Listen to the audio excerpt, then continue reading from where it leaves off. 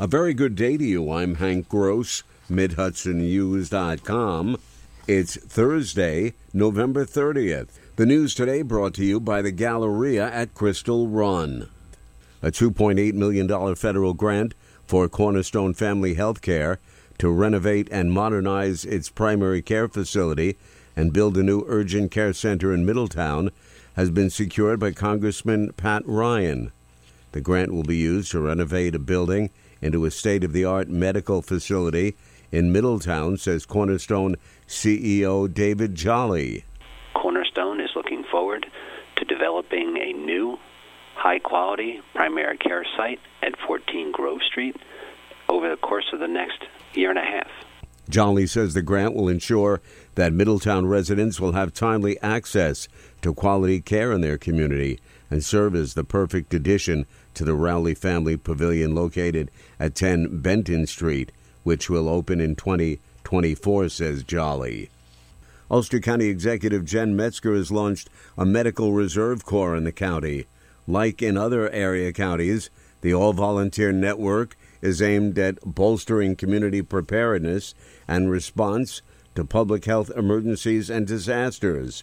The Corps consists of both non-medically trained and medically licensed and certified volunteers to support the county's Departments of Health and Emergency Services in protecting the health, preserving life, and administering aid and assistance during times of disaster and community need.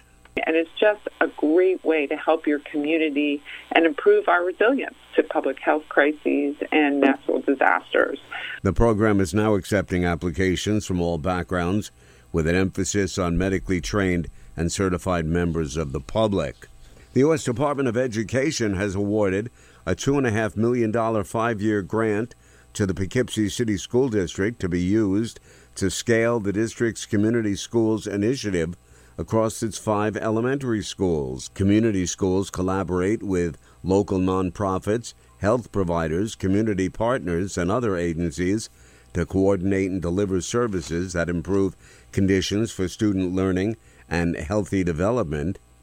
This funding will help expand our school, home, and community approach to addressing the academic, social, emotional, and wellness needs of our students, said Superintendent of Schools Dr. Eric Rosser.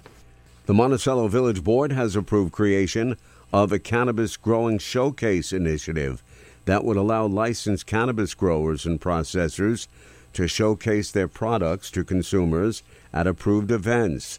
Mayor George Nicolato says the concept is a good one given what unlicensed growers are doing.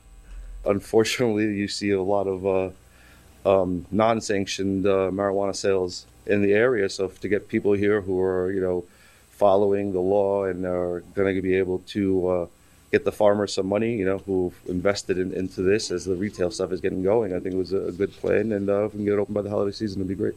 The initiative must be approved in Albany. More news right after this. Find over 100 retailers allowing you to spend hours shopping safely at the Galleria at Crystal Run. Enjoy the big brands and the diverse selection of family-owned stores all in one location. The Galleria at Crystal Run offers dining options for everyone with Fuji 110 Grill, Allen's Mediterranean Grill, and Peru Cuisine. Discover the Mid-Hudson Valley's premier shopping, dining, and entertainment destination, the Galleria at Crystal Run.